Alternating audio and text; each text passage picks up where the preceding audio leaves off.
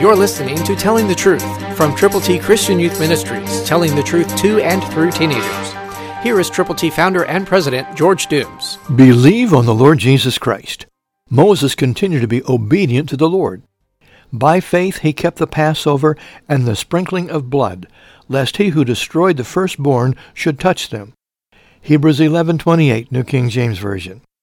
Yes, Moses was very, very much in tune with the Lord.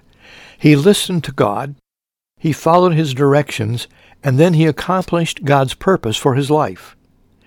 God has a purpose for you, and he wants all of us, you and me and every other believer, to understand what God's Word says. Take a look again at Romans 12, 1 through the end of the chapter. And as you look at God's Word, understand how it affects you and how it can direct you in a very personal way.